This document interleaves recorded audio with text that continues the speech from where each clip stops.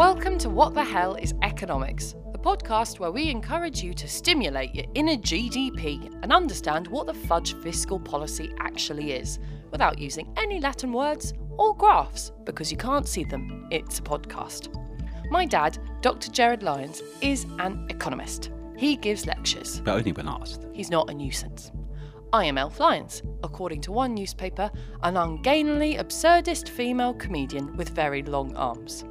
My dad thinks economics is awesome. Because he thinks it's awesome, I think it is awesome. But not everyone agrees. Some people think it is bloody boring and complicated. But we are here to prove otherwise. Welcome to What the Hell is Economics? Hello, everyone. So this is about the 25th time we started to record this. We did start recording this episode, and then me and my dad and Danny, our wonderful producer, realised that Dad and I seemed to be coming across a bit more grumpy than we normally do with ourselves. I never come across grumpy. Sometimes you do, Dad. If you can't find the cat, you're very grumpy. And sometimes if you go on Twitter, you get even more grumpy. And then me and Jared and Lulu have to hide your phone. Normally wherever the cat is hiding. Anyway, we realised we were quite grumpy. And then we realised it was because we hadn't eaten. So we then had to pause the podcast recording to do an emergency pizza order. And then the pizza turned up. Lovely gentleman turned up and held the pizzas in a totally normal way. I had a margarita pizza that was supposed to have mushrooms on the top, but it had all the mushrooms at one side. Because the gentleman had held all the pizzas on their side, which is obviously not what you do. So we ate these in a fury, and now we've realised we do love each other. It is all okay. Everything is going to be all right. Or is it? And it's given us the energy we need to discuss this really important topic for me, because it's been a big topic since I was a kid, because when I was little I used to annoy you, didn't I, Daddy? But even before I'm about to tell you what I did, I used to switch off all the switches in the house. Oh, at the plugs on the wall. Yeah, all the time. So I would think I was charging my phone, and then I pick up my phone to go out, and it wasn't charged at all. Yeah, I particularly remember one weekend where you had to fly away, I think, to America to do something, and you wanted to charge your phone. But it was also, I was desperate for you to play the new Harry Potter board game with me, and I didn't have anyone in my family who'd read the books. So I decided the night before to be totally helpful and unpack some of the key big-looking documents in my dad's suitcase and swap them with the Harry Potter books, and unplugged your switches. There was three Harry Potter books. And Dad read them all, didn't you? Yes, partly because they had replaced the economic and financial books. And then I was really upset because you came back from the trip and you beat me at the board game. Oh, that's right. Because you remembered all the facts. Anyway, I'm digressing. But the point is, I used to switch everything off because I was very environmentally conscious. And I like to imagine that I still am. And what I thought, for me, this episode, because this is based off lots of conversations I have with my friends about the environment and the economy, is can we grow and be green at the same time in 2022? I think about this, it seems all doom and gloom, but what is happening right now? We had COP26 in Glasgow last year. I don't actually know what COP stands for. Well, COP stands for Conference of the Parties to the United Nations Framework Convention on Climate Change. I'm not sure why they called it that, because they never explain on the TV what COP stands for. They always say COP, as if it's Liverpool Football Club's COP. Yes. COP26. Yeah, it is cool, but it does sound like it should have a song to it. You know, in the 70s, the fear was that we were about to have an ice age. In fact, The Clash had the song London Calling. Yeah, they play it on the way to Fulham. Sun zooming down and ice age is coming. Mm-hmm. And then the focus started to be about climate change, and now it's global warming. Or is it the other way around? Global warming, climate change. That's right. Yes, we're now talking about climate change. Let's get it right. But what's really interesting, I think, not that we're going to talk about the science. That's really interesting. Here we go again. Let's see how many times you say that. Over the last 40 years, the science is now unequivocal. Unfortunately, it's unequivocal that shows that climate change is with us, and unless something is done, unfortunately, it's going to get worse. But everyone says unless something is done. We've been trying to do things and we're not getting anything done. We've seen it to be there lots of conferences where people shake hands and look happy. Well, I think it's unfair, actually, because you do get the impression that it's all doom and gloom and we're heading for Armageddon. The reality, though, is that there is a lot of advancement. In fact, just look at the fact that we're having this conversation, this debate on the podcast. There's now greater acceptance of the fact that it's no longer green versus growth, which I would say it was 10, 20, maybe 25 years ago. Now it's about green and growth. The fact is that more people are aware of the environmental challenges. More consumers, people want to buy things that are environmentally friendly. So that's forcing companies to become more environmentally friendly. So as the market changes, that forces change. So we are seeing we have seen a big significant challenge being addressed, and there's now progress being made. Doesn't mean to say that we should be complacent, but at the same time, it doesn't mean that we should be overly pessimistic. We need to be realistic. A lot has been done. There's still a phenomenal amount that still needs to be done. So what is being done? Okay, let's talk about all these meetings, because these meetings get mentioned all the time. The one that was really big at the beginning, let's go through a few milestones. 1992, there was the Earth Summit in Rio de Janeiro. And then the next big event, I would say, was the late 90s, the Kyoto Protocol, when there was a further sort of boost to this global get together, let's address climate change. Together. Yeah, and then here in the UK, we had the Stern Report in 2006. That was written by Nick Stern, who's an economist who I know, who's a good guy. And his report... Good guy, smart guy. Why don't you name your reports after yourself? Have a Lions report. Yes. What shall I write about, though? I don't know, the economy. Or you could just write about the cat. Yeah. Yeah, carry on. After the Stern Report, 2015, there was the big meeting in France when everyone was clapping at the end. Not because it was in France, but because they all made progress. All these various participants who'd flown in from all over the world to tell us not to fly to address the environmental challenge. All of them, thankfully, decided that let's actually make progress. And it was about limiting the increase in global temperatures over the next half century. And then a few years later, there was the Madrid Summit 2019, and then the one you mentioned a few moments ago in Glasgow, which was supposed to be 2020. Every 5 years, one of these COPs is really big. And that was the Glasgow one, but because of COVID, it took place in 2021. But progress, unfortunately, was not as good as it should have been. And there's many reasons for this, but it comes back to your question. The global economy in difficulty, many countries running big budget deficits, government finances are being squeezed, economies slower, and therefore suddenly the green agenda, as important as it was not centre stage for many countries. And indeed, one or two were openly saying, do we really need to be doing this as quickly as we previously had thought? So it is a challenging time for those of us who believe that we should be addressing the green challenge. It's funny because thinking about it with COVID, one thing that was always shared was how we're all in isolation, but the environment is healing itself during this time. Because obviously so many industries and areas closed down or people weren't going to work. You'd think obviously that would have had a really positive environmental impact. It did. But we don't want to have progress without growth. And that highlights the debate we're having about whether we can have green and growth at the same time. And it's very difficult to go from a fossil fuel economy to a fully renewable economy, a carbon neutral economy overnight. You can imagine everything is geared, our homes, the way we travel, the way we use energy, it was geared to fossil fuels. Now we're trying to move away from that. It's not easy to do that as quickly as some people would like. And it's also quite costly in some respects, retrofitting properties to make them energy efficient, changing the way we actually behave. But progress is happening. But also at the same time, people talk about the cost. It costs enough that obviously the biggest cost is the planet.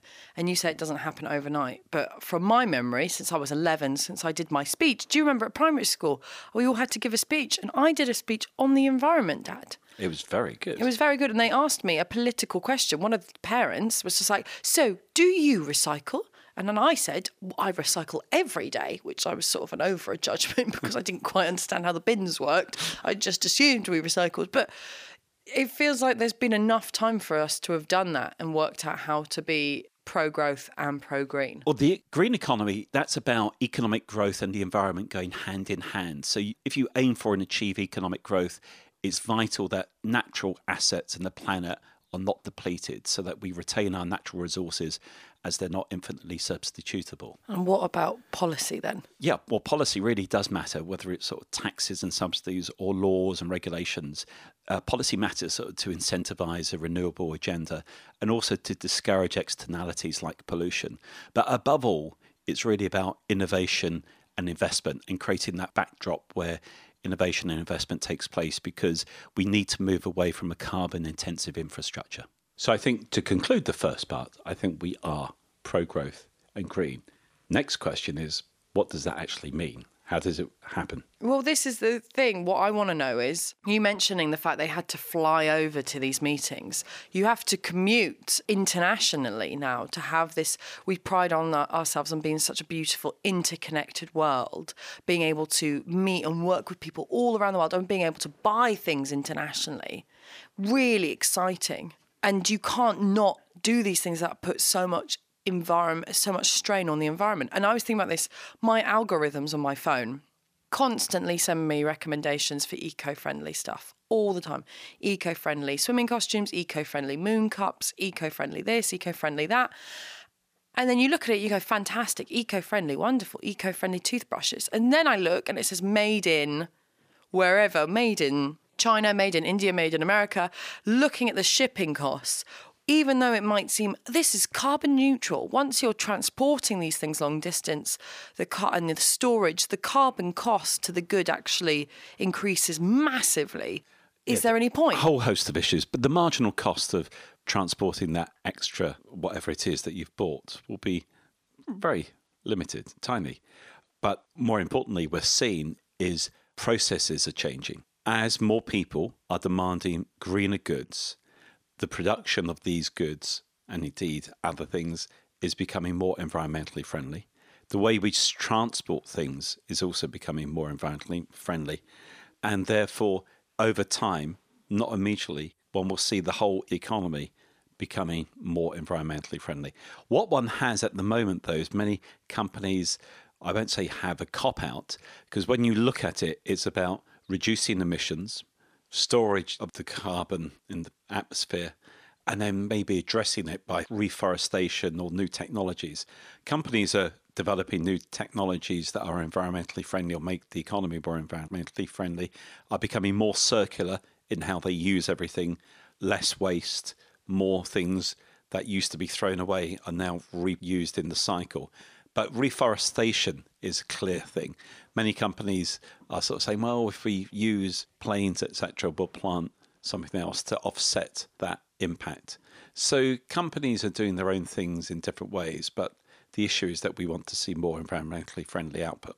Do you think we're doing enough? Yes. In the world? We are. The point is that you can't, as I say, move from where we were to where we want to be overnight. It's gradual. Some people would like it to be quicker, but you need to do it in a way in which it doesn't have too much of a cost attached to it. Because why can't you just ban plastic? Why can't the governments just around the world say, we're going to stop making plastic? Okay, there are a number of different aspects to it, but some countries are doing that. But the plastic was there for a reason, but we have become overly, and it's a valid point, overly dependent on things like plastic that in terms of the environment are not as friendly as... Well, they're not friendly at all. Think of all the turtles dying. When I have conversations with my students about eco-friendly issues, plastic is the one thing. It doesn't make sense to me when something is so illogical. Why can't you just ban it? Okay, plastics are a major source of global marine pollution. And the solution includes a multitude of things, naturally cleaning up the present plastic pollution, developing degradable plastics, substituting to other materials ideally, and also a global approach to shift away from plastics. But of course, on top of all this, it highlights or focuses attention on the blue economy that's linked to the oceans and protecting the ecosystems there. I like blue economy as opposed to green economy. Blue economy. Blue economy. Yes. You don't hear that enough. Yeah, well, it's becoming a more important focus, particularly in terms of the Antarctic, and obviously given how important the oceans are. Yeah, because they're getting bigger, the oceans, because they're getting higher, Daddy, because everything's melting. melting. Leads on to another issue that we probably don't have time to talk about today, which is that one of the consequences of rising sea level is that people who live in low-lying areas start to become more vulnerable and more exposed to the consequences of climate change. And that's a big issue, particularly in developing countries. And that's leading to greater worries about future migration. So all of this is linked not just to what's happening on the environment and to the economy now, but in terms of how we handle this in the future as well. So actually, when people are talking about migration, or when they're using quite powerful language about asylum seekers and migrants and something, and all that sort of language, you can also always lead it back to environmental issues as being a major migration thing for people covers to a multitude of reasons, and in terms of the climate change agenda, there will be unfortunately people who are forced to migrate because of where they're living on the coast starts to become exposed to rising sea levels. Okay. Within that Paris meeting, the focus was on 3 areas, and these 3 areas have become central to addressing these issues. There was adaptation, mitigation, and then finance as well. So adaptation is how we adapt to a lower fossil fuel environment and a rising global temperature environment, how we mitigate against the changes, and finance, how we fund it, especially giving money to poorer countries who don't have the wherewithal to finance an adjustment process, because it's not cheap. That's partly why some countries are not as enthusiastic maybe as we would like them to be. Should there be more interconnection with the countries to support each other going green? Well, that was the thing about the finance initiative, where in Glasgow it didn't really follow through. The argument was that the developed countries, the wealthier countries, would actually put together money, $100 billion, I think it was, per year, to send to developing countries to help them pay for the cost of adjustments. Daddy, when you answer your questions, this won't matter to the listener, but it matters to me. Can you smile? Because I keep feeling like I'm being told off. No, now it's too much. Now you need to relax. Okay. Yes. Good. This reminds me of the time I once walked in on my dad and I said, Dad, what are you doing? And he was like, I'm just watching a video showing me all the data of all the people that are dying right now in the world and all the numbers of people that are being born. Isn't this fascinating? And I thought, that is my father. There we go. And I'll just leave the room and work out what the cat is. So it's positive. You're saying it's more positive than I consider it to be. But what are the economic issues at play in all of this? Well, there are so many, but let me just highlight some. In my view, there still needs to be a robust economic debate about the best way forward. And in that respect, this topic probably still needs to become more mainstream in terms of the economic debate itself. In terms of what happens in the real world, sensible public policy is essential. But obviously, we don't want it just to be governments telling people what to do. As I touched on earlier, there is a natural change with younger people in particular wanting different types of goods, and that's forcing companies to change. But the incentives need to be there, not just in terms of the market, but other incentives. So it needs the private sector and the financial sector to be aligned. And the financial sector is now starting to move this way. It can sort of maybe go from one extreme to the other. Not everyone is happy at some of the developments, but that's a separate point. You can try and ration things, but what we want is the price mechanism to be the way in which things are solved. And therefore, given that we're trying to limit greenhouse gas emissions, but in particular carbon dioxide emissions, having a carbon price that is an international market is essential if we are really to address global climate change fully. Then some of those issues linked to adaptation and mitigation, I think, need to come to the fore. There's a big mitigation gap, as it's called. Collective action is not sufficient to mitigate climate change. But again, that comes back to public policy, the carbon price, and the private sector and the financial sector. But if we look in the economies, some of the areas where progress is being made, but still more needs to be done, farming and land use. How can we have that that responds to regulations and to changing human behaviour? Energy efficiency in terms of homes, for instance, that comes back to retrofitting as well as building more energy efficient homes. Then the price of renewables and the price of the energy we want to use. we want to see a shift away from fossil fuels towards renewables. So for people to use renewables, and they not only want to be able to do it, they need to be able to afford to do it. So greening the financial sector on top of that. Then there's the economics of smart cities, sustainable finance, and green growth all coming together. So actions will determine the outcome, but these are some of the economic issues. There are more as well. Pretty intense, Dad. It is intense. You didn't smile once. I smile when I'm not talking. Yeah. But I think the UK, notwithstanding everything, is doing far better than I think than many people realise. Who would you say are the top places in the world that are doing good on the green agenda, doing good on the green economy? What has happened in answering that is globalisation has often seen countries export their problem elsewhere. One of the big emitters of carbon dioxide was global manufacturing. So what we've seen is a lot of that moved to China. Mm-hmm. And China, but even within China, move from coastal areas to inland areas. So sometimes we export our problem elsewhere. And some countries claim they are environmentally friendly or green, whereas actually they still import lots of the goods from elsewhere. It's like dumping all your rubbish in a different place. Fly tipping. Yeah, but China actually, as you know, I'm on the board of Bank of China in the UK, and the reason for mentioning that is that I'm fully aware that the Chinese, notwithstanding there's lots of issues on the green agenda, they are trying to play a leading role. But of course, it goes into other aspects. Water, for instance. Mm-hmm. One of the United Nations Sustainable Development Goals relates to water. And there the issue, again, it covers a multitude of areas, is about ensuring universal access to safe and affordable drinking water. And also climate change is impacting weather patterns leading to droughts. So at the global level, there are many different things. It's about a focus on access to water, also about sanitation for all. Whereas if we take it back to the UK, it's more about collecting and retention of water through reservoirs and preventing leaking of pipes. So globally, it's about access to clean drinking water, about sanitation. In the UK, a slightly different focus, but all of these various issues are vitally important. Which is why when I was little, I would always turn all the taps off, even when you were running a bath and you left the room, and I would go, why is Dad running a bath? I'll turn off the taps. And sometimes I would turn off the hot tap and leave the cold tap on. And Dad, you'd get really cross because then you'd come back to have your cold bath and you'd find that all the water had been replaced with Harry Potter books. Very good. On the broader issue, economists would say, what you're talking about is about the pricing of water.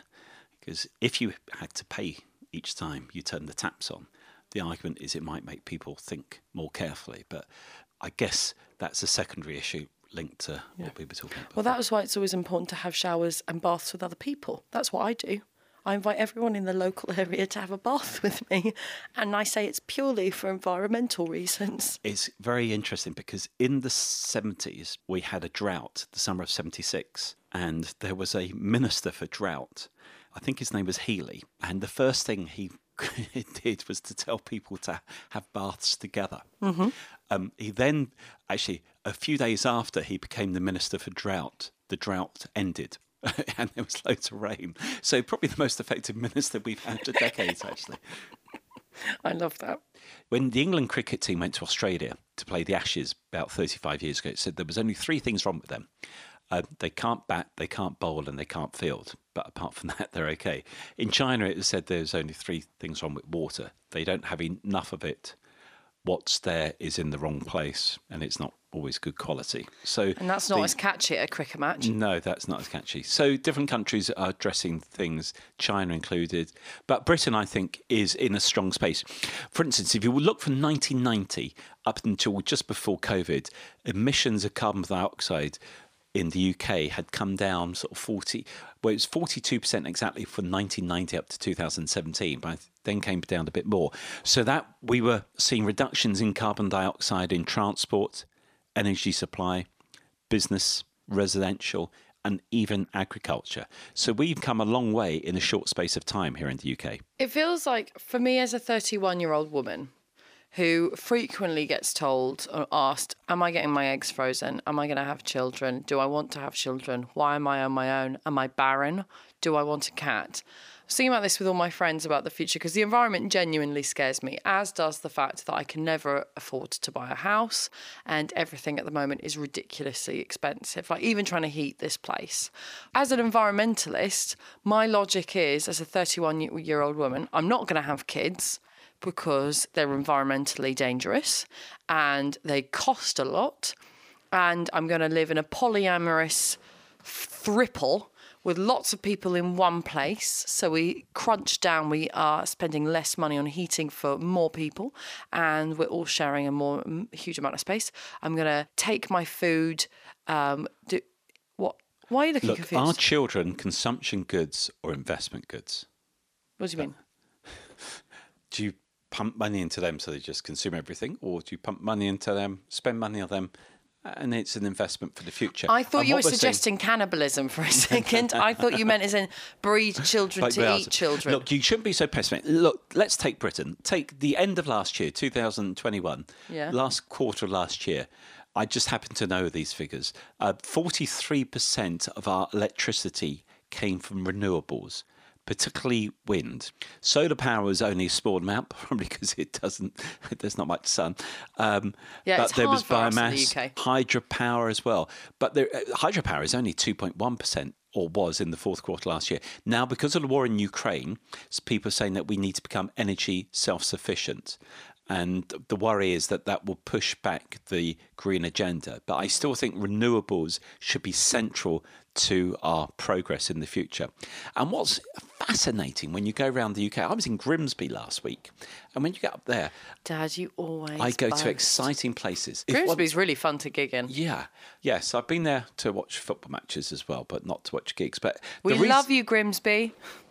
But the reason for mentioning it, on that, not that Grimsby was one of the places, but on the eastern seaboard, if you want to call it, you're seeing such big advances like offshore wind. Blyth, Hull, and if you go much further up into Scotland, Aberdeen are big centres in the UK for offshore wind. You look at hydrogen, which has become centre stage recently. Tees Valley, which is up in the northeast, and Orkneys have suddenly become big centres for hydrogen. Think of the things we're using in the UK, electric vehicles. The government is helping fund a new gigafactory in Coventry, and Nissan has set their European operations for electric vehicles up in Sunderland. So there's a whole lot. And then water, people, admittedly, they've been talking about Swansea for ages, but Swansea and also Anglesey in terms of the tidal aspects. So the point is, not only are we making lots of progress already in the UK in terms of renewables, but we do have a challenge. We're seeing more and more parts of the country, so it's linked to the sort of regional development as well, and it highlights how much is happening on the ground. All the major three political parties at the last election committed themselves to a net zero agenda. Yeah. Theresa May, when she was Prime Minister, probably 2019, committed Britain to a net zero by 2050. Some people are worried it's too expensive. That's why there's a pushback against it. But hopefully we've addressed some of those issues. But the UK is making lots of good progress. You think so? Do you feel optimistic? Yes. Do you feel optimistic about your grandchildren's future? Are you going to tell me some news then? No, but you know what? Jared's had a really busy weekend. Okay. I have 3 children, and none of them have children yet that I know of. That you know of. So I don't know about my grandchildren. No, but I mean, theoretically speaking, if you were making a prediction, do you feel positive for their future? Yeah, because of their parents. Oh my God, Dad! Can you literally just answer the question? Yes, Stop being Mr. Nice and positive. Yeah, one of the other positives in the UK is the Grantham Research Institute on Climate Change and the Environment at the London School of Economics and also at Imperial College. Imperial College does all the science, the LSE part does all the economics, and they come up with some really radical, implementable ideas. Really exciting. They also actually have a thing about 9 things you can do yourself. Shall I tell you what they are? Go on. Use your voice to force change. Yes. So, second, eat less meat and dairy. Absolutely. You were a vegetarian for years, weren't you? Yeah, and I didn't have any dairy tonight because I wanted a cup of tea, and you didn't have any milk, so I'm having black tea. So you had black tea even though I offered to make you coffee. Yeah. 3, flying. I think that means you fly less. And I didn't fly here. 4, travel less by car. Oh dear, I did drive here, but then I couldn't come here by public transport. So there needs to be better public transport overall. Better public transport, affordable public transport. 5, reduce energy use. People are doing that at the moment because the price is so high. Yeah, not by choice. 6, more green spaces. That's a big one. And that's so hard, though, with housing in general. We're running out of space because we've got so many people. We need to end up building in more suburban areas and more... Well, smart cities is part of the solution. What's that? Smart cities are... Well, cities are becoming smarter in terms... Actually, I'm not sure how the phrase smart city comes about, but it's about making smarter use of everything. But very quickly... Basically, they just mean we'll build higher buildings. No, maybe not. 7, invest in the area. 8 is cut consumption and waste. And 9, talk more about what you're doing on the environment. They're practical things from the Grantham Research They're Institute. Not really practical. I mean, like... They are. They're headline grabbers. If you drill down into okay, fine. I'll detail. do that. I will read through those. We should do smart cities as an episode for a future podcast. Yes. Because they sound smart, but I don't know about them. They could be silly. We shall find out. Are you positive, though? You were sounding a bit negative a moment ago. I don't feel positive because I feel like no one is going to take this really seriously until David Attenborough dies. I feel like David Attenborough is just, at the moment, he is the face, him and Greta are the faces of people going, oh no, we really do need to listen. Because still, even in the news, when you see all the things that are going on, especially in other areas with hurricanes and tsunamis and whatnot, people don't really take it seriously. I know that's not economically. There was a really good paper last year or before by a guy called Das Gupta in the UK on biodiversity. So there are lots of really positive people on this topic, but David Attenborough probably leads the way. So the answer to the question, is it green versus growth or is it green and growth? I would say green does mean growth because it's complementary to growth and would become more important for future growth. Very important. Very important. And smile. There we go. That's the end of the podcast. Thank you. Bye-bye. Bye. Love you.